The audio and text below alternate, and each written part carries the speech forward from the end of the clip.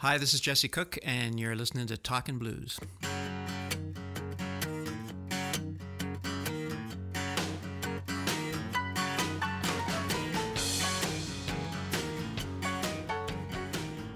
I wanted to start off by saying this summer I was working on this video project which consisted of like ridiculous amount of cell phone videos, and I was having some problems with it.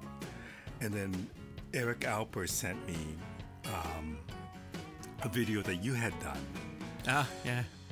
And on that video, you had used tons of different iPhone footage. Yeah. And I said to Eric, I said, can you find out who did that? Who edited that? Because I'm having some issues and I need to figure out how one does that.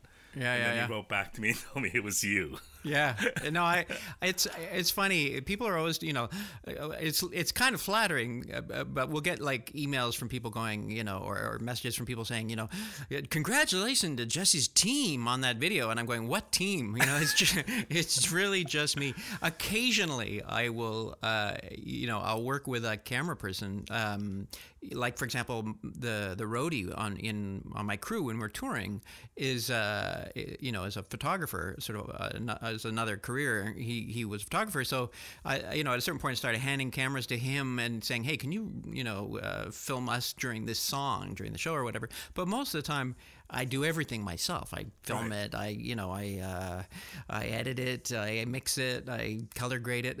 And I actually, it's one of those things where, I love it. Like I come from a family of filmmakers. My father was a director, a feature film director in Europe. My mother was a television director and producer for the CBC, for the nature of things. Yeah. So I grew up with everybody we knew were filmmakers. And I was like the musician. I didn't, I never got remotely near any of that stuff because, there was just way too much sort of competition. So, and then my father, passed on and my mother retired, and suddenly, there was this big vacuum, and the only people I knew were musicians, and there was no competition. And I thought, well, if I pick up a camera, no one's going to judge me. And, and next thing you know, like I've made, I don't know how many music videos at this point. I directed and edited and mixed and everything. My last PBS special, it's become this thing that I just love to do, and it takes way too much time away from music. But I just can't stop myself. It's like I've created a monster.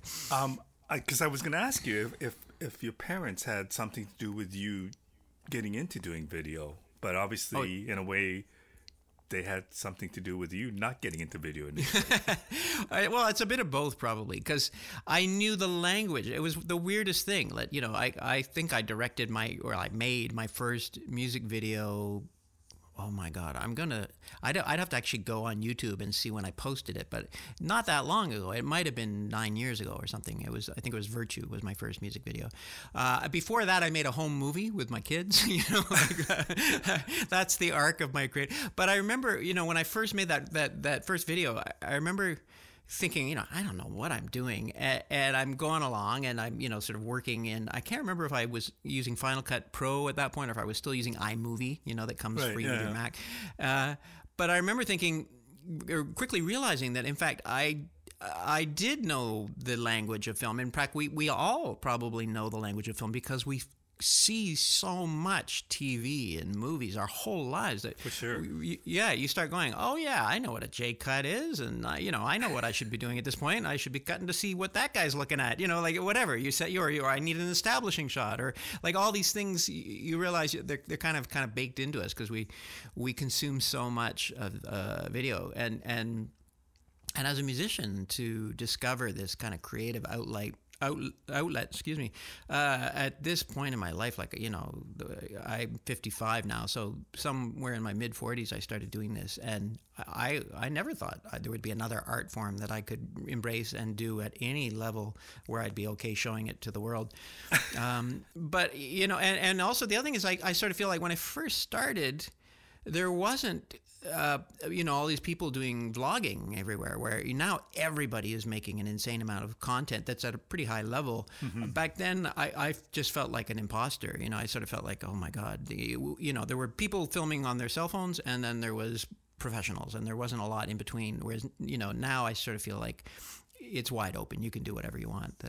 There's that sort of fear is gone. Everybody's working in the genre, in the medium. Did you have much access to your parents working or seeing their work? Well, my dad was a big talker, so I heard a lot about his work. My mother was more hands-on. I had to travel across the city to go to school. I went to a school up at Bathurst and Highway 7, and we lived in the beaches. So I would sort of be on the subway 2 hours a day each direction, and often on my way home, rather than go all the way back to the beaches, I would just get off the subway downtown and go to the CBC and sort of sit in the back of the room until she was done, and then get a lift home with her. She'd drive me home. And so I would be sitting in the back of an editing suite, and watching my mom and the editor working on a Steinbeck. And, back then it was all film and splicing and that kind of thing. Or massive bins of, clips that they would be holding on to in case they needed them later. And, it was kind of, it's fascinating too, because I think towards the end of my father's career, he wanted to start making his own films. Up till then, he'd done it that way too, with a team and proper editing and film and everything. And I think a little too early, before the technology was really ready for it, he was starting to try and make films on video back when it was Beta SP and they sort of tape-based standards that still didn't look good. They still didn't look anything as good as film. But he tried and bought all sorts of equipment and was kind of slaving away in his home trying to make something that looked half decent. I sort of feel like another 20 years later, if he just lived a little longer, he would have been able to make films to his heart's content forever. So at what point did it become comfortable for you to be doing the film work, where you didn't feel like an imposter?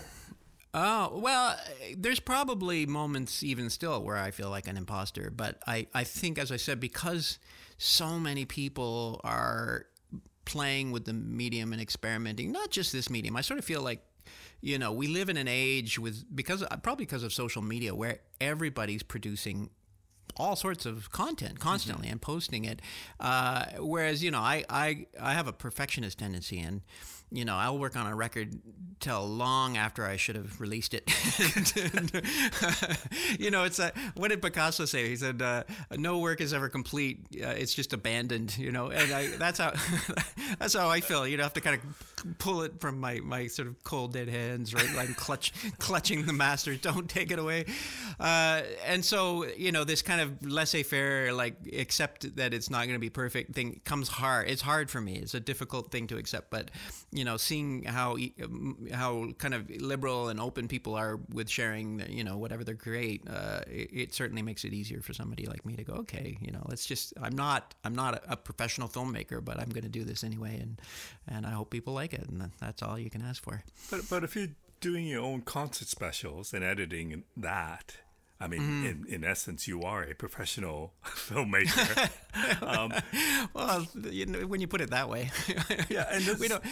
Sorry, go ahead. So does that change the way you approach your music in any way? I mean, has it ever gotten to a point where, I know you were a musician player first, but because of your knowledge of video and maybe knowing that you might have concert projects or video projects in the works, does that change any way that you approach your music?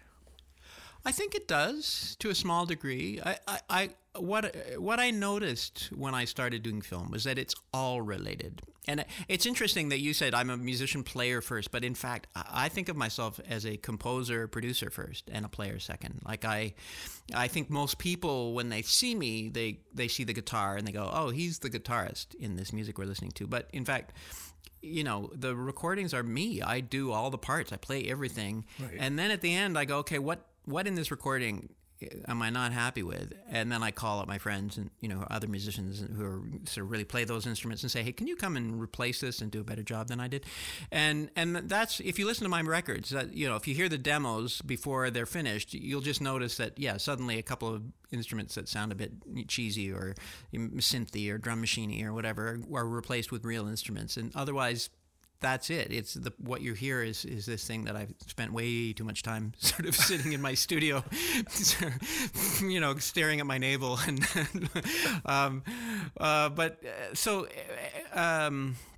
but I find that when I started doing video, there were so many commonalities. Like, when you're editing, it's not like I'd never edited before. I'd been editing music my whole life, or working on pacing, or sort of, having moments where everything's quiet and you have, one instrument that holds your attention for a long time, and then boom, things accelerate and a whole lot of other instruments sort of come in and start sort of jumping around and your attention is flying. And it's very much like editing. You have moments where you want the scene to become completely still and you want to draw the person into that scene, and then other moments where you want to be cutting around and getting things really exciting, and all of that stuff. It's very related, and I often I'll see some people editing music where I realize they're not actually connecting to the music as much as I would like them to. That they may be a great editor, but if they're not, if they're editing to music, I don't see the music in their edit. I don't. The video, the way it's edited, doesn't have the rhythm of the music, and I sort of feel like the one advantage that I have, that despite the fact that I never went to film school and I don't have any formal training in this, but the one advantage I have when you're making a music video or a television special or whatever is that I really do understand the music. Like the music part of it, I get. So people will cut to the wrong instrument. There'll be a fill, and the editor will cut to some other instrument. I'm going, no, we should cut to the drummer. He's got the fill. Whatever.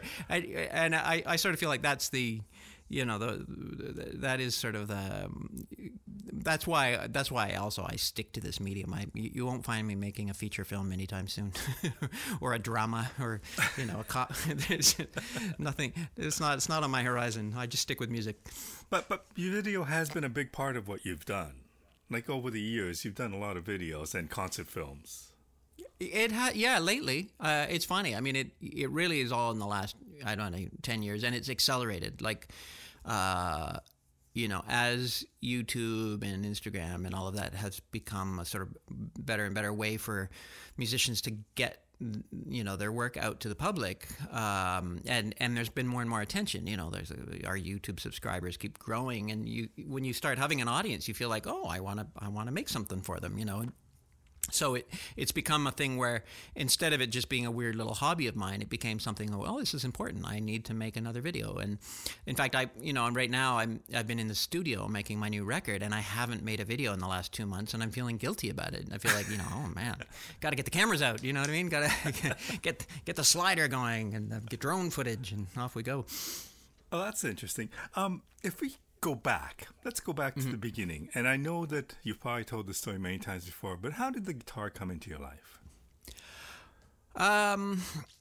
That's one of those questions where I don't personally have the answer to it. I have to rely on my mother's telling of the story, right? Where I was born in France, and when I was 2, we moved to Barcelona for about 6 months. My mom got a job in Barcelona, and we had a little apartment there, and she said I used to wander around the apartment with little toy Spanish guitars, strumming and singing Guantanamera, and she said I was just always fascinated with this instrument, and then we moved back to France, and then when I was 4, we moved to Canada, and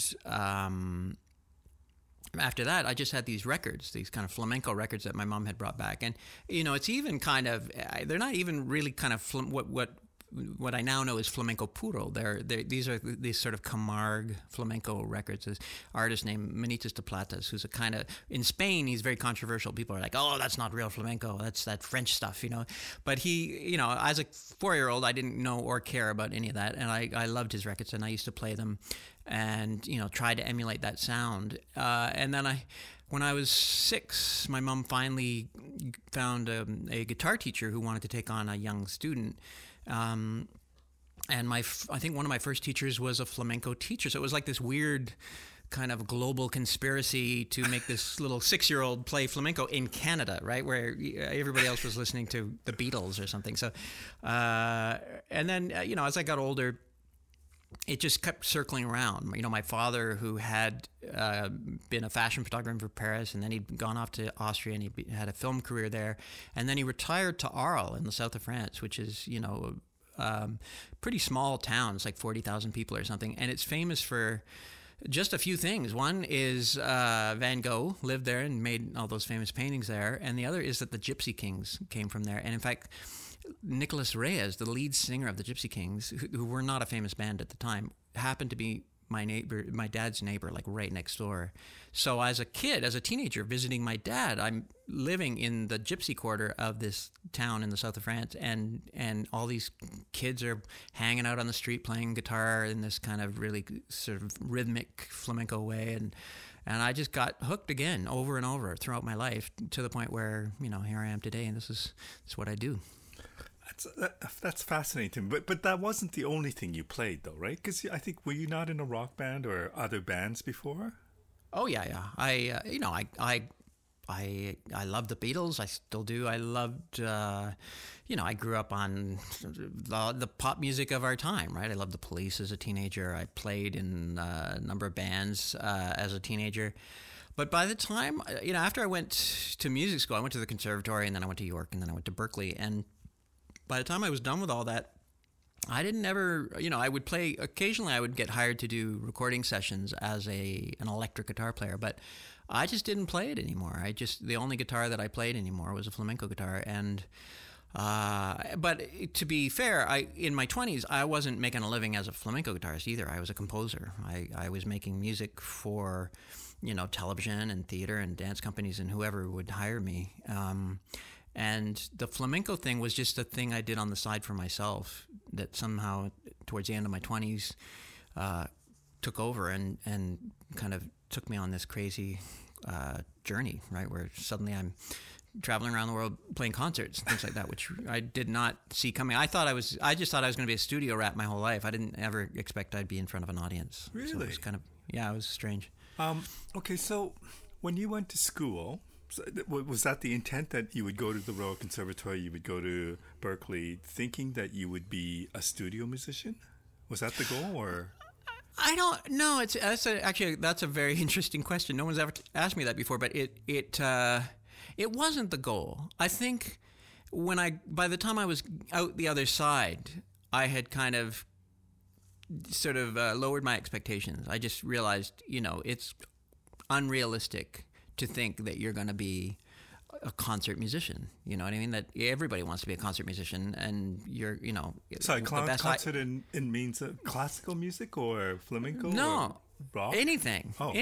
Just that you would be able to be on a stage and play whatever you want, as opposed to being a sideman or a producer or somebody who's more behind the scenes in the music industry. I sort of thought, if you're behind the scenes, you can have a lifelong career in the music industry. If you're making music for the public, then the public may love you today, and then 3 years later they forget you, and now you're driving a cab, And I sort of thought, I don't want to do that. I want to be able to make music my whole life, and so I just kind of made this decision that I was going to be a kind of behind the scenes guy, and I was, I actually was.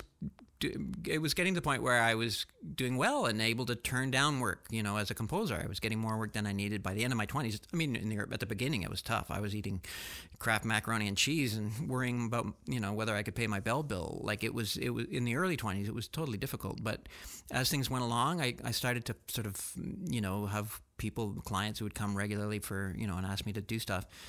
And in fact, I was very loath to mess it up by going off and doing this flamenco thing, but I had a number of people actually kind of telling me, listen, you should make a record of your guitar playing because it's really the best thing you do. And I said, no, I don't want it. That's a terrible idea. Do you know what I mean? Because you thought you were a composer first and player second. I think it was that I just felt like it was going to be too hard and nobody would want to hear my guitar playing. You know what I mean? Like all those years as a student at Berkeley, and I was practicing 10 hours a day, and I wanted to be on that concert stage. But by the end, of my education, I was convinced that, I must be crazy to think this is really going to happen. And so I just kind of thought, okay, let's be realistic. What can I do? And so I started producing other people's records and making scores for productions in Toronto and whatever. But what the weirdest thing was when I finally made that first record, which was Tempest.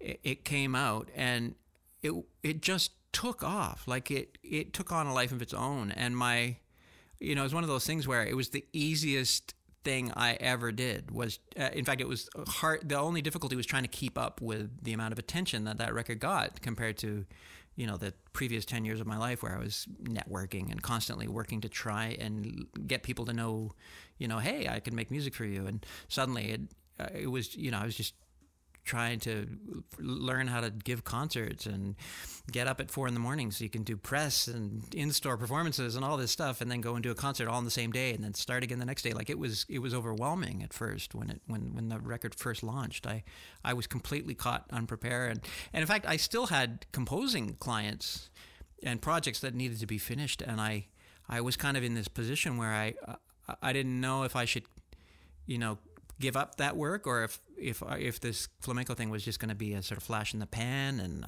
it was a difficult point in my life where I remember at one point I had to do a concert. I was in Quebec City and I was waiting to go on, and my cell phone rings, and it's like this. I was doing this big project for IBM. And they needed a whole bunch of music, and they're like, "Yeah, we want some edits to some of the cues you sent us." And I was like, I'm. They're like, "We need this by this afternoon. Can you do that?" And I was like, "No, I can't." And that was the point where I realized I can't actually do both. I have to choose, and I chose this, and I'm really glad I did. It's because I think before, the music I did was always music to support somebody else's vision. Right. Do you know what I mean? Yeah, Whether it was their dance vision or their TV show or whatever the IBM, whatever it was. But once I started doing this, it just became about chasing my own muse and my own heart and saying, okay, what do I want to say emotionally with music? And it's, the only concern becomes, your own emotional honesty with your work, instead of just trying to second guess, or read like what the client wants, which is way harder. It's much easier to say, yes, this feels good, I'm going to go with it, as opposed to going, I think they like it, I don't know. If we go back, there's a number of questions that it conjures up into my mind, but one is, where did that composition, the ability to compose, come from? It was actually always there. Like, I think, it's funny. I still remember some of the songs I wrote when I was 6 and 7, and I'll sing them to my family. They think it's hilarious. And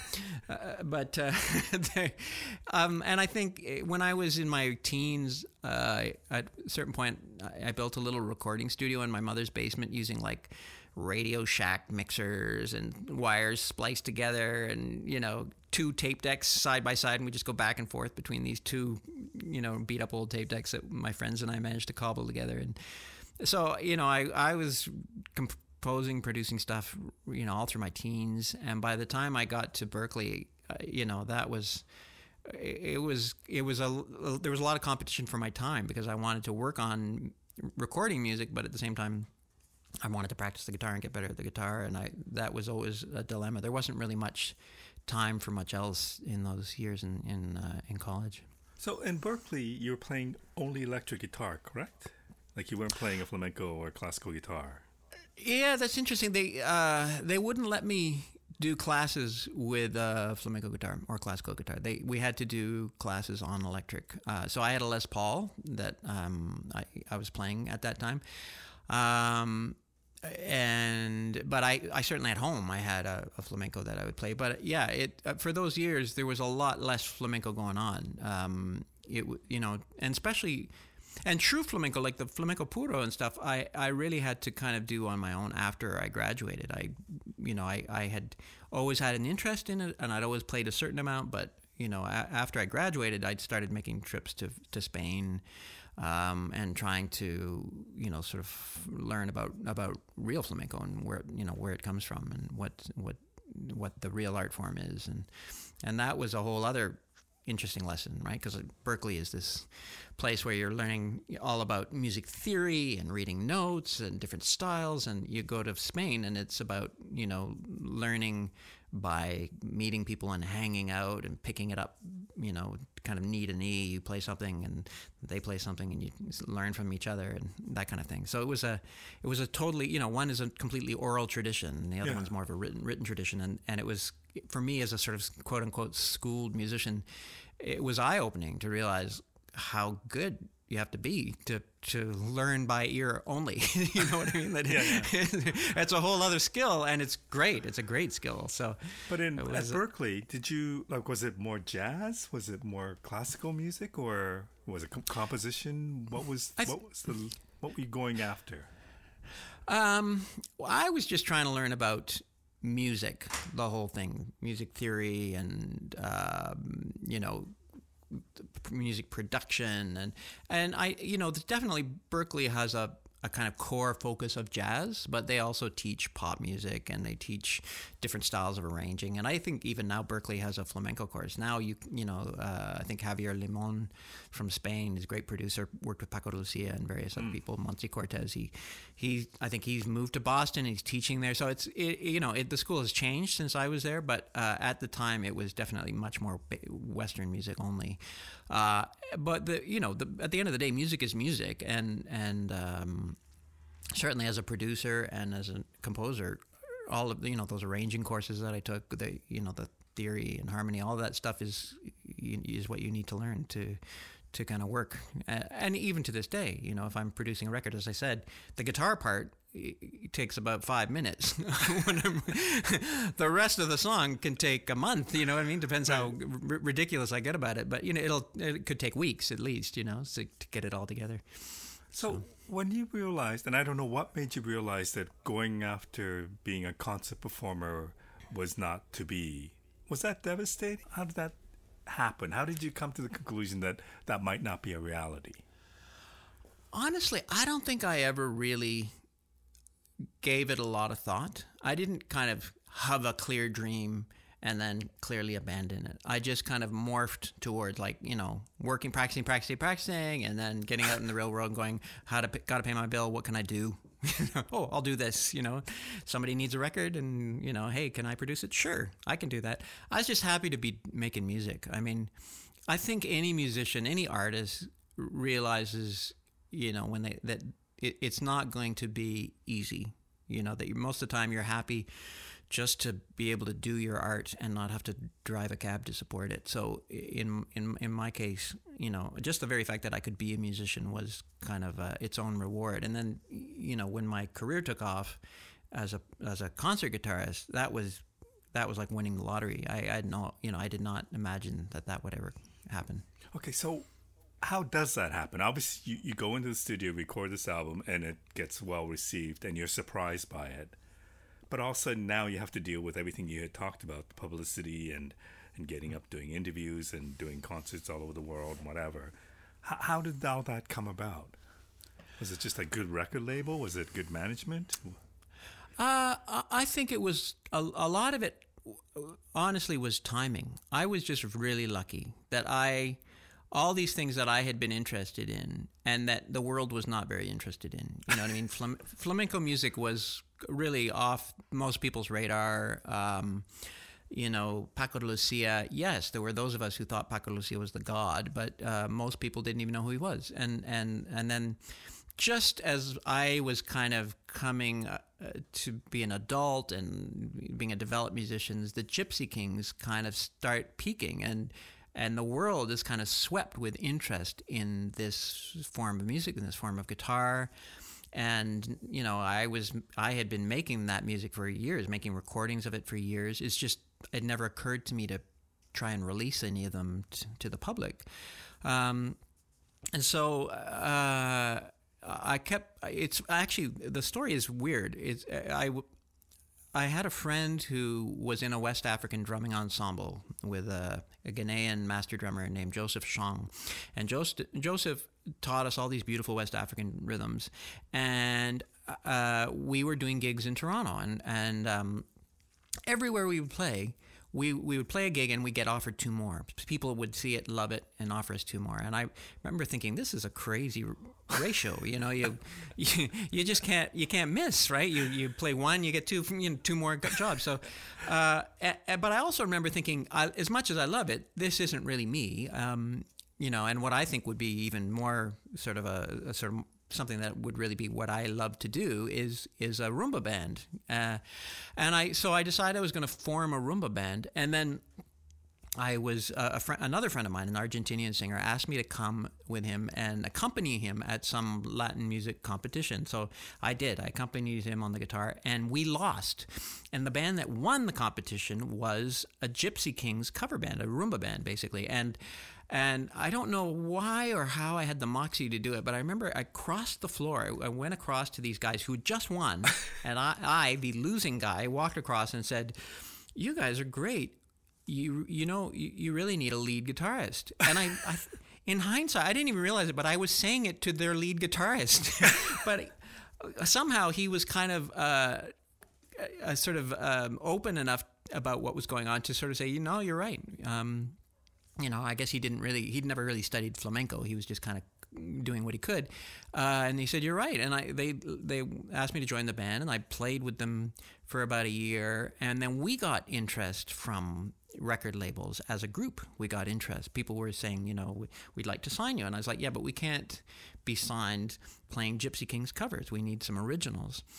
And sadly, that band, as bands often do, the lead singer and the guy who had written some great songs kind of went off on a bender or something and just disappeared for 2 months. and was That's a hell of a bender. Well, yeah, I don't really know. None of us really know what happened, but we were supposed to be recording, and I was sitting at my studio waiting for him to show up, and I thought, well, I got the day booked off. I'll record something of my own. And I wrote Tempest, and then I wrote a few more songs. And then I submitted my tape because there's nothing else to do. I submitted my tape to Sony Music, and Sony said thanks, but no thanks. But then I had 3 songs and had started, and I thought, well, I'll just keep chipping away. And I wrote the rest of the album. And by the time the album was about to come out, I had a great this woman named Kathleen Shea, who was very sort of just a very talented and ambitious manager, and she kind of said, "Listen, we don't want to sign in Canada. Whatever we do, we want to sign in the U.S." And I was like, okay, sounds good. And again, I keep in mind, I'm a person who's always going, this isn't going to work. In the back of my head, I'm just going, yeah, that's never going to happen, right? No one is going to care. So sure, let's send it around to companies in the U.S. And we got like 4 record companies in the U.S. calling us up saying, yeah, let's talk, we're interested. So I released the album independently. This is all happening kind of simultaneously. I released the album independently, and I remember going to one of those places that will manufacture 500 CDs, and they say, for pennies more, you could have 1,000. And I'm going, oh my God, we'll never get rid of 1,000, right? And anyway, the 1,000 flew out the door in the first week, and the distributor wanted more. They're like, can you do more? And I was like, I actually don't have any more money to make any CDs because I'm a musician, right? So they fronted me the money to make 2,000 more, which also sold out immediately. Same time, these record labels are calling us up, and the one label sent us plane tickets and said, "Fly down and meet us. We want to sign you." And the president of the company picked me up at the airport and drove me to the record company and kind of took me on this grand tour and introduced me to everybody. And by the end of that day, it was just this kind of thing where it was like, oh my God, the level of kind of interest and support that we're going to get from this record company is amazing. So we signed with them, and there's more crazy stories about weird serendipity, but long story short, the album came out, debuted at number 14 on the Billboard charts, and my life changed overnight. Wow. So when something like that happens, and it's wonderful, but is there also a part, especially when you say that's never going to happen, I mean, when it does actually happen, how do you react to that? Do you think, oh my God, what do I have to do now? or Yeah, no, for sure. I think because I was young and I was resilient, I kind of, I was able to just go with it and react and, kind of rise to the occasion. But it's funny because I think there was a sort of split in my personality at the time. Like I remember, the first thing we did is we went down to the Catalina Jazz Festival, and I became like the overnight hit of the festival. It was weird. It was like being the Beatles. And the band and I were trying to get around on the island after playing, and people were chasing us down the street. It was like the weirdest thing. But just on this island, and Catalina Island is just off the coast of Los Angeles, right? It's if you have Catalina on your Mac OS, that island, that's where this festival happens. You know that picture that your screensaver, right? So it's funny. Every time I see that island, I sort of go, yes. Without the Catalina Jazz Festival, I could not afford this Mac that is showing me this picture. So, that's the serendipity part. So anyway, on the one hand, it was great. Things were exciting and things were working. On the other hand, my health, I remember I got a cold at one point that lasted for 3 months straight. I just, I was so, at some level, I was kind of incredibly nervous. I wasn't used to being on stage. I was, trying to kind of suppress all those feelings and not think about them. But it was just this kind of split personality where there's the me on stage that was acting very confident and everything's fine, and then there's the me whose health is deteriorating, and I'm trying to kind of cope with suddenly being thrust into the limelight and not, I'm an introvert to begin with, so it was weird. It was a weird time, and it took me years to kind of get comfortable with what I now realize is actually kind of a moderate level of fame. It's my whole career is like a really bad day for Christina Aguilera. Do you know what I mean? Well, when you sold millions of copies of an album, I think she sells those every day. You know what I mean? Every day she wakes up, 2 million gone out the door. So. Okay, so going back. When you started composing initially and you were living on craft dinner and wondering if you could make ends meet, what did you learn from that to all of a sudden becoming this overnight sensation? And I don't know if all of a sudden money started pouring in, but obviously you had followers and adulation and whatever. Yeah, when you look at those two situations in your life, what did you learn from that? Oh my God. There's so many things to say I could learn from it.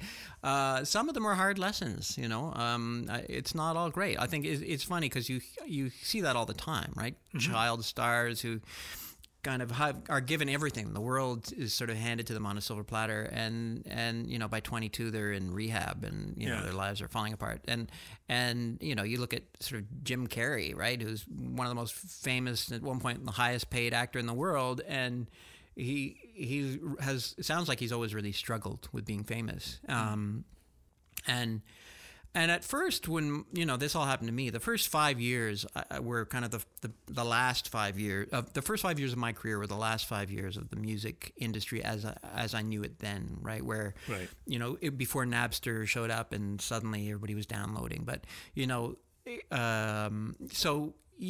terms of record royalties. I did well. It's nothing like what I think people imagine I did. It was enough that I could buy a house, that was great, right? Like for a musician to be able to own a house is a big deal. For me, the best thing that all of this did was it enabled me to do whatever music I wanted to do and sort of chase my muse as a career. And I'm not having to constantly struggle. And it's one of those things where I can't overstate this. The life of an artist is tough. It's funny because my own kids, both, my daughter's interested in acting and dancing, and my son at one point was very interested in music, and now he's more interested in graphics. And it's one of those things where it's hard.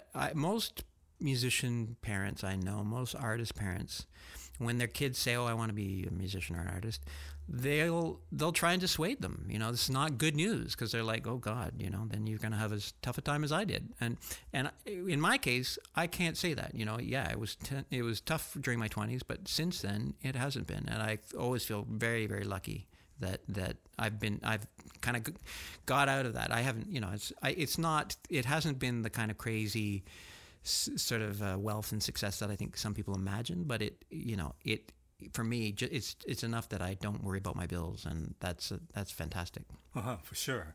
But having gone through the original time when it was tough to make a living and to fear if you could make the next rent payment or whatever, I mean, that must have taught you a few things too, right? Yeah. Okay, maybe not. No, it did. It's way too complicated to get into all of that, but it is. It's hard. It's your life changes. Your relationships with the people that are close to you change. Right. People immediately started treating me differently. People I knew started treating me differently. People I would meet would treat me differently. And that threw me for a loop. It took me a long time to get comfortable with the fact that, you know, people aren't actually judging you or judging me for necessarily the things I'm saying and doing. Sometimes they're, you know, they want to be your friend because they think you're famous, or they think thoughts of you based on whatever, your marketing materials, or they love your records or whatever, and it has nothing to do with me per se. And I remember feeling, you know, people would stop me in the streets and feeling weird about that. You know, strangers would come up to me and, "Hey, can I get your autograph?" And the nice thing is, now as I get older, you know, I've cut my hair, and I sort of have this level of fame where I can actually sort of play the Massey halls of, you know, most cities, but people don't recognize me in the street anymore. You know, it's funny. People, like, I was sitting out in front of my house one day, I'm playing guitar, and a politician is walking up the street, and he's going door to door, and, you know, trying to kind of drum up interest in his party, or, you know, him in the next election. He comes up to me, and I'm playing guitar, and he says, "Oh yeah, that's Jesse Cook, right?" And I said, "Yeah." and he goes, "Oh, I love that guy. I wonder what he's doing nowadays." You know, and I go, serious? Yeah, it's so great. I'm just going, this is fantastic. Cutting my hair was the best decision I ever made. That's funny. Yeah. Oh yeah. It happens quite frequently. It is the weirdest thing, but it's great. Loving it. Okay, so when you played electric guitar, and I know you did play in bands and stuff, did you ever, like, I don't have all your records, or I haven't heard all your records, but did you ever record anything with electric? I think I may have once or twice had like a background part where I used electric guitar to create a certain texture, but no, I don't. And it's funny because I think over the years,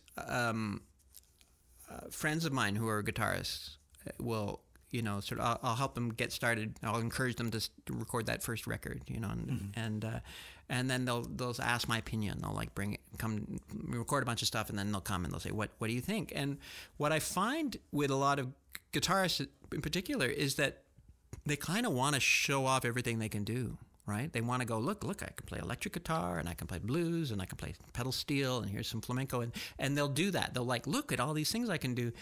And I say, that's great, you know, if you're doing a demo as a sideman, it's great that you're so versatile, but this is a record. This is an artistic statement, and what is the artistic statement you want to make? And you don't necessarily need to play all these instruments to make that statement. In fact, it may just become this thing where we don't know what we're supposed to feel. It's too all over the map.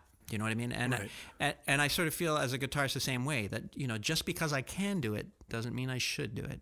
And I try to, like, as it is, I try to keep changing what I do and evolving what I do, but I'll sometimes, like right now, I'm in the middle of making a record, and I'll go back and listen to my other records just to make sure that it somehow feels like it's part of the same journey, that I haven't just gone too far off the beaten path. Because, you know, in the old composing days, I could do anything. You know, I'd write at one point, some dance choreographer asked me to do a gamelan interpretation of a Strauss score, you know, and I don't know if anybody knows anything about Indonesian gamelan music, but it's all bells, and it's not related to our scale system or anything. So trying to create Strauss music with gamelan is pretty tough, right? So, but what I'm saying, my point is that it was way off the beaten path of what I normally would do. It was, and as a composer, that's kind of a fun challenge, right? To kind of go, oh, how am I going to do that, right? And just because you can do it doesn't mean it's the right journey for me as a guitarist, as this project, the Jesse Cook guitar project. So I've tried to, I try to keep pushing. I don't want to kind of return to stuff I've already done and regurgitate. Like, record companies love it. When you first have a hit, they want you to, like, if I had a hit with Tempest and Gravity, and that record label would have been so happy if I just made 10 more Tempests and Gravities, you know what I mean? Whereas my feeling is, I've done that now. What's next? You gotta grow. You gotta change. I've always loved artists like Miles Davis, who constantly was looking for something new, or the Beatles were looking for something new, or even Madonna. Like people who keep trying to change and find something new. I sort of feel like that's your job. That as an artist, you're trying to kind of redefine yourself constantly. Do you worry? Like, let's say one day you pick up your electric guitar and think, "Oh, I'm inspired by this. I'm doing something different." Mm-hmm. Would you worry about, let's say you come up with a concept and think, I really want to play an album of electric guitar. Would you first think about what it does to your audience? Like, if that would alienate them? Or how much does that come into play at all in terms of what your next project will be? Well, I think yeah. If I totally change tracks, it's kind of like when people really, they've always wanted to do something totally different, and they do it. It doesn't always work, and I feel that way a bit myself. Like, if you look at the beginning, I started with music that was, definitely influenced by the Gypsy Kings, and Peter Gabriel, and a bit of Paco de Lucia, and this trio of Al Di Meola, John McLaughlin, Paco de Lucia. Mm-hmm. So most of my music was, you could feel the influences of those in what I was doing. But then as each successive record came out, I just started exploring. Like, it was that thing where, okay, these are my roots and these are my influences, but what do I got? What do I have to say? What can I bring to this? And I just started exploring, and by the time you get to Vertigo, I'm off in Louisiana working with Buckwheat Zydeco, and Nomad, I'm off to Cairo and recording with musicians there, or I was in working with the Brazilian singer Flora Purim, or in Madrid working with Monse Cortez. And for me, it was like, okay, what else can we do with this? But I wanted to make sure that the core of it, my voice in it, was recognizably me. Right. I want to be finding something new, but I don't want it to just be a totally different, And now here I am trying to incorporate trap music into what I'm doing, and it's hard because at first, as a composer, it's really exciting, all these new sounds and new beats, and but then there's a point where, after I've been working on a song for a couple of weeks, I actually get bored of the sample. I start going, I kind of want to hear a real person playing, because there's more variation, right? Every time when the drummer plays it, every time he plays, there's just slightly different sounds and different feels and different fills, and I'm used to that. So it's hard. So you end up going, well, I wonder if maybe I could ask my drummer if he can play trap music. I've heard him do it. I think he could do it, So we'll see. We'll see where this all leads. Okay, so you mentioned Peter Gabriel, and I've seen a few interviews whether you've mentioned Peter Gabriel as an influence, as somebody you look up to. Yeah, for sure. You got the chance to work with Tony Levin, who plays in Peter Gabriel's band on one of the albums. What was that like? It was fantastic. This was, again, early enough in the days that I think I mentioned earlier, my manager at that time, Kathleen Shea, she sort of said, if you could work with anybody in the world, who would it be? So we'd had the success of the first record, Tempest, and she sort of thought, let's see, now that people are talking about you, maybe we could actually call some of these people. And I think she thought my answer to her question would be Peter Gabriel. I'd want to work with Peter. And in fact, it was, no, I want to work with Tony Levin, because for me, that... Peter is doing Peter, right? Yeah, He's the lead in his songs, whereas my guitar is the lead in the songs. But that bass playing of Tony Levin's was always a kind of an enigma to me. Like, that weird sound in Sledgehammer. It's like, how does he do it? Like, I always thought he was playing Chapman's stick with those funk fingers or whatever, right? Like, I didn't know what was going on. But so we called him up, and he was totally up for it, and he lived down in I think Rochester, New York. No, not Rochester. It was anyway, it was upstate New York somewhere, and I drove down and sort of hung out with him for the day and recorded with him, and it was really, really kind of amazing. Just like, it's that thing where when you spend your life looking at album covers and imagining there's this whole world you're not allowed to kind of, that they only exist on photos on the back of your records, and then suddenly you get to kind of cross and you go into that world and meet them in person and shake hands and hear them playing on your music. It was kind of amazing to me. It was one of the first experiences like that I had. Wow. My friend Mark, who's a guitar player, wanted me to ask you what kind of guitars you play. Because he's telling me basically about how delicate flamenco guitars are. They are. And it must be difficult to travel with them. And also, I know you're very percussive when you play. Yeah, I'm a brute. So, you mentioned that Grit Laskin has made some of your guitars. But where do your guitars come from, and how long do they last when you're such a brute? So on the first record, I'm embarrassed to say that I couldn't afford a great flamenco guitar. I had a Takamine. So when you listen to those first two records, I think you're listening to, a factory-made guitar. And I think the Takamine might have had a piece of real cedar on top and sort of plywood on the backs and sides. So they don't crack. They're really sturdy, and you don't have to worry about any of that. But once I had the success of Tempest and Gravity, one of the first things I did is I hopped on a plane and I went to Madrid and went guitar shopping. And I, went to all these amazing luthiers that are famous, and we could spend a whole interview just talking about the history of luthiers in Spain. These famous families that made guitars for generations, and then the cousins go off and open their own shop, and it. And anyway, so I ended up. It was kind of down to a few guitars, but really the Conde Hermanos guitar at that time completely won me over, and I bought this guitar and I brought it home, and it's made of rosewood on the back and side, so it's called a Negra because it's a dark wood guitar, and it.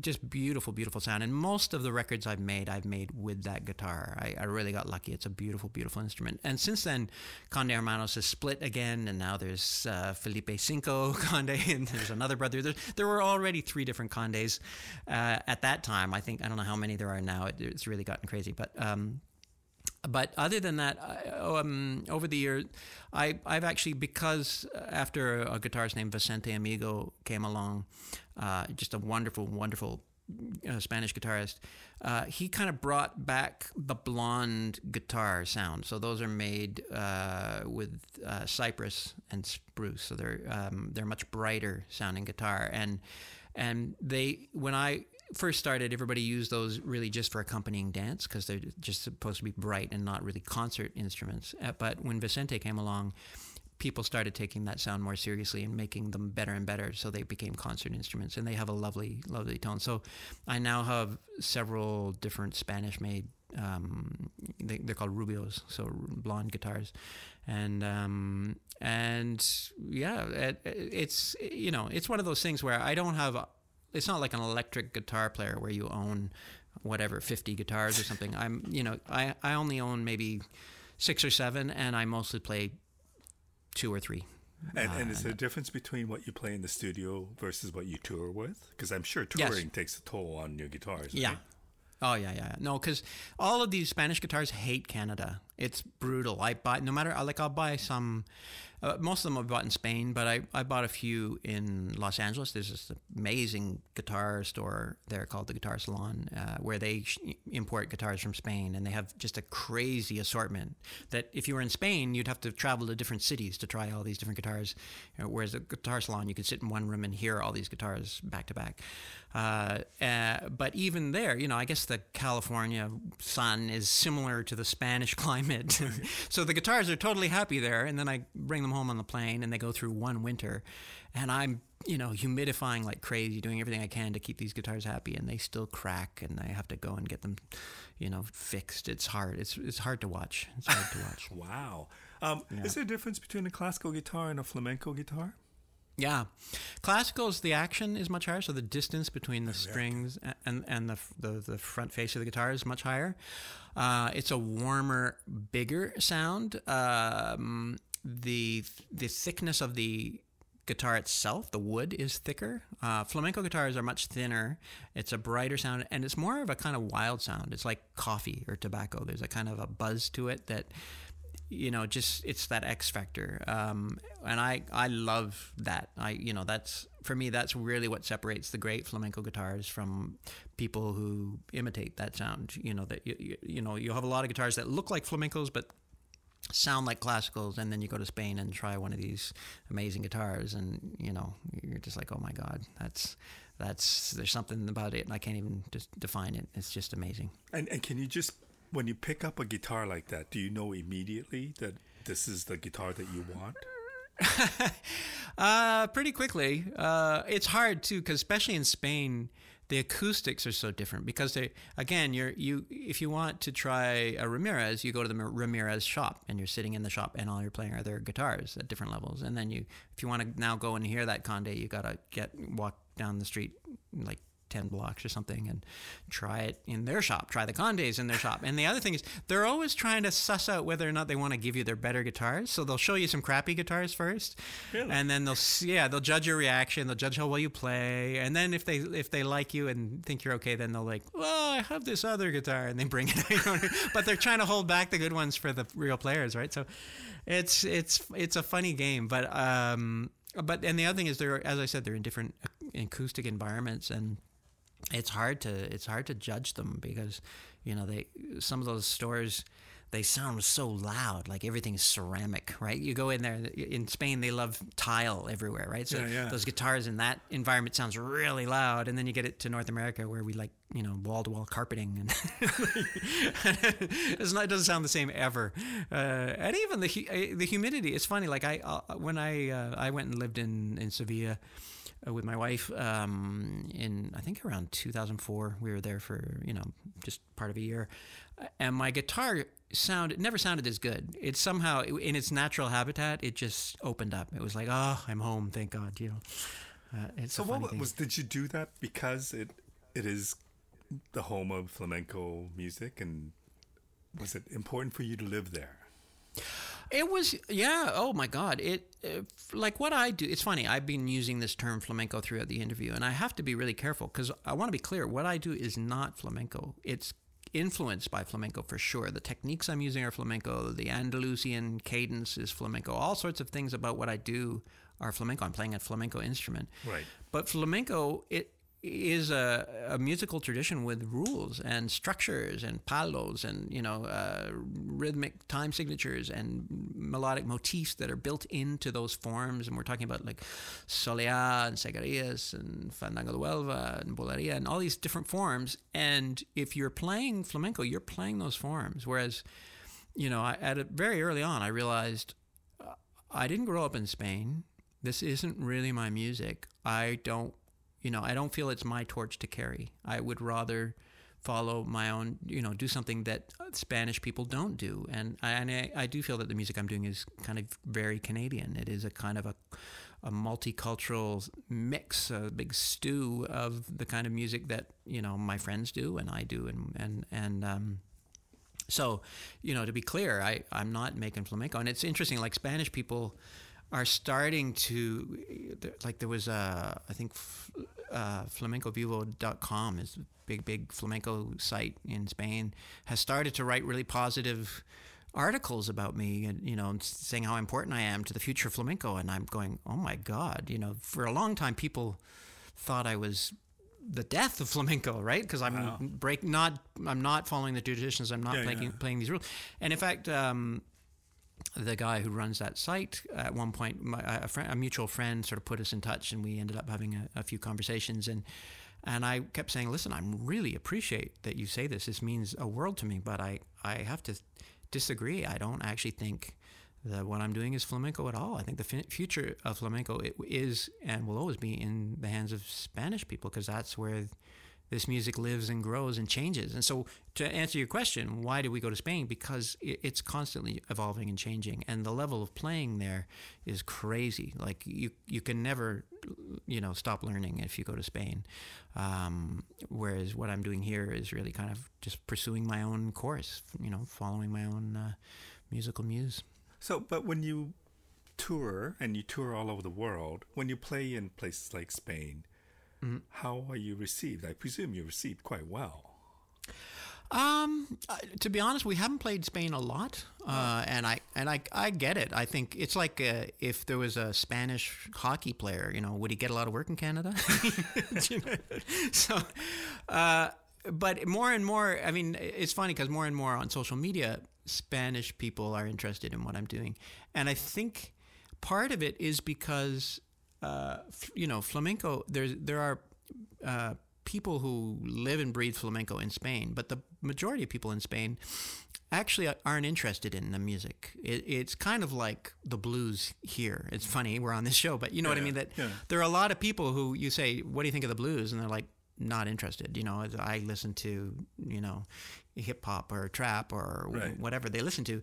And for them, the blues is some kind of old fashioned music. And I think a lot of people in Spain feel that way about flamenco. Do you think it's also very touristy?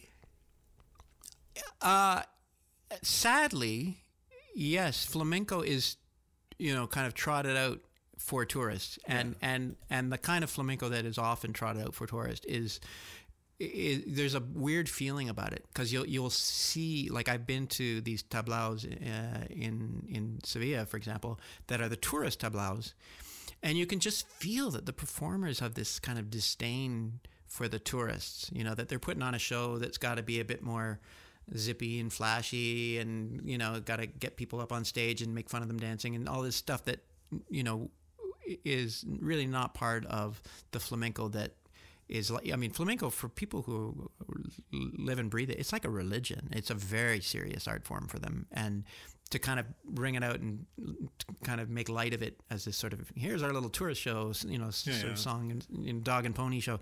I feel in Spain that there's a lot of disdain for the tourists, or that they're doing that to the art or whatever. And it's kind of unfortunate, because it is a beautiful, beautiful art form. And it's also become a kind of a symbol for Spain, and so the tourist board uses it and whatever. But again, it's not my art form, so this is the kind of impressions that I've gotten. But right.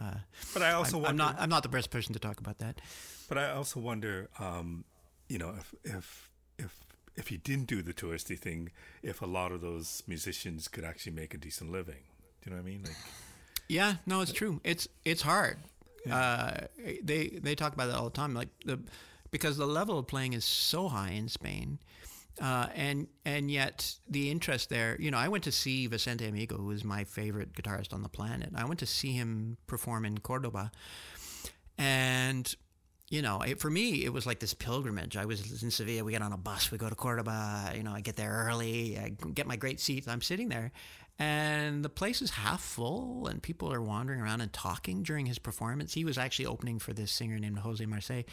And I remember looking around with just come shock, like, oh my God, this is Vicente Amigo, and you guys are ignoring him. And it's hard. And like he's probably the most famous guitarist in Spain right now. But there, they don't always respect the sort of amazing artists they have. Some people do, as I said. There's this kind of, there are people in the Spanish community for whom it's a religion, and other people who just don't care. Very much like blues, I guess. I mean, would you say that about blues? Is that something? Yeah, I think it's going through a really tough time, and and it's tough because everything is going through a tough time right now. But it's not what it was, and a lot of the original or the greats are gone. So now it's become something else, and it's good that it continues, but maybe there's too many of that something else, and I'm not sure if there are a lot of people who are anywhere close to what the originals were. There's a lot of people who are good and are continuing the tradition, but there's a lot more who are not, and I think that they do a disservice to the music, I think. But that's just my opinion. Yeah. No, it's sorry. Go ahead. So I was going to say, going back to Tempest, which basically changed your life. You recently did a remake of that. Yeah. 25 years later. What was that like? It was fun. It was fun. I didn't have to learn anything. It was. I already knew the song. But you said you wanted to kind of see where you were at with that song 25 years later. Yeah. It was. It's funny too because we were putting out this 25th anniversary album called Tempest 25, and in order to do it, we wanted to kind of remaster some of those old works, and I hadn't really gone back and listened to Tempest, the original Tempest, in forever. Like we play it live all the time, but that's very different from actually hearing the original recording. And I have to say I was a little bit shocked. The original records, all of my records, I've made at home in my own studio, and I've mixed them and engineered them and produced them.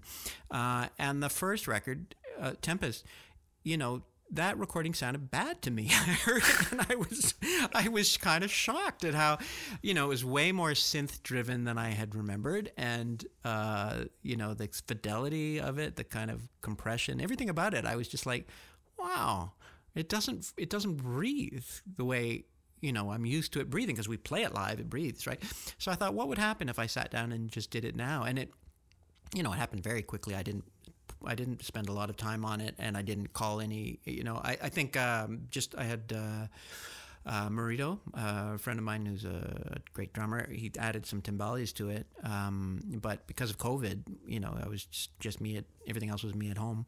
And but I still sort of felt like it represented more the way I hear the song now. And then for the video, my daughter, I handed her the camera because I needed some shots that weren't, with the camera sitting on a tripod, and she filmed part of it with me, which was really fun. So I got to, sort of make a video with my daughter, which was, it was enjoyable. She didn't want to be in it. She wouldn't even let me put her name on the credits, but I think she really enjoyed it. She wanted to do more after that. She's like, let's make another video. So that's a good sign. Wow. I need to wrap this up, but let me ask you one final question. So it's been the 25 years since that album came out. How do you summarize the journey you've taken? I mean, it sounds like a pretty amazing journey. Oh my God, yeah. It's I've said it before. I feel like I won the lottery. I mean, if you'd asked me, back in 1994, a year before Tempest came out, if I would ever tour west of Islington, you know what I mean, in Toronto, let alone, go coast to coast all these years, and know every little town in Canada, and then in every little town in the U.S., and then, oh my God, we played in Cairo, we played in Singapore, in China, in Japan, and Europe, we played in castles, and just sort of hanging out over the ocean in Beirut,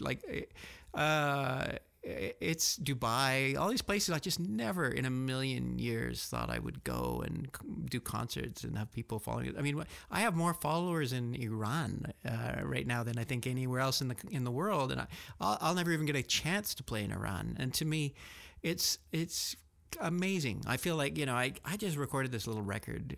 These little ditties, these little musical ditties, and they've sort of gone off into the world and had a way more interesting life than I ever will. The one song of mine, Mario Takes a Walk, was sort of turned into this massive Bollywood hit that was a song called Doom. I think it's Doom. I think is the song, but it was like it was kind of the Mission Impossible of Bollywood movies. I think they're working on Doom 7 now or something, and the main song, Doom, was my song Mario Takes a Walk. The song that launched this massive sort of film blockbuster was my song "Mario Takes a Walk." So I keep being amazed by the whole thing. I'm shocked, by the kind of luck I've had and this incredible journey and I feel like it's people. They take your music and they embrace what you do and it's an incredible gift that people have given me that I get to do this for a living. Yeah, for sure. But I mean, obviously, you have an incredible gift that you give to them. So. Well, thank you. Nice of you to say that. Well, thank you for sharing this time with me. I told you I saw you play. I was amazed. I wanted to meet you and talk to you, and I am thrilled to have this opportunity. Thank you. Well, it was a pleasure to be here, and thanks for having me.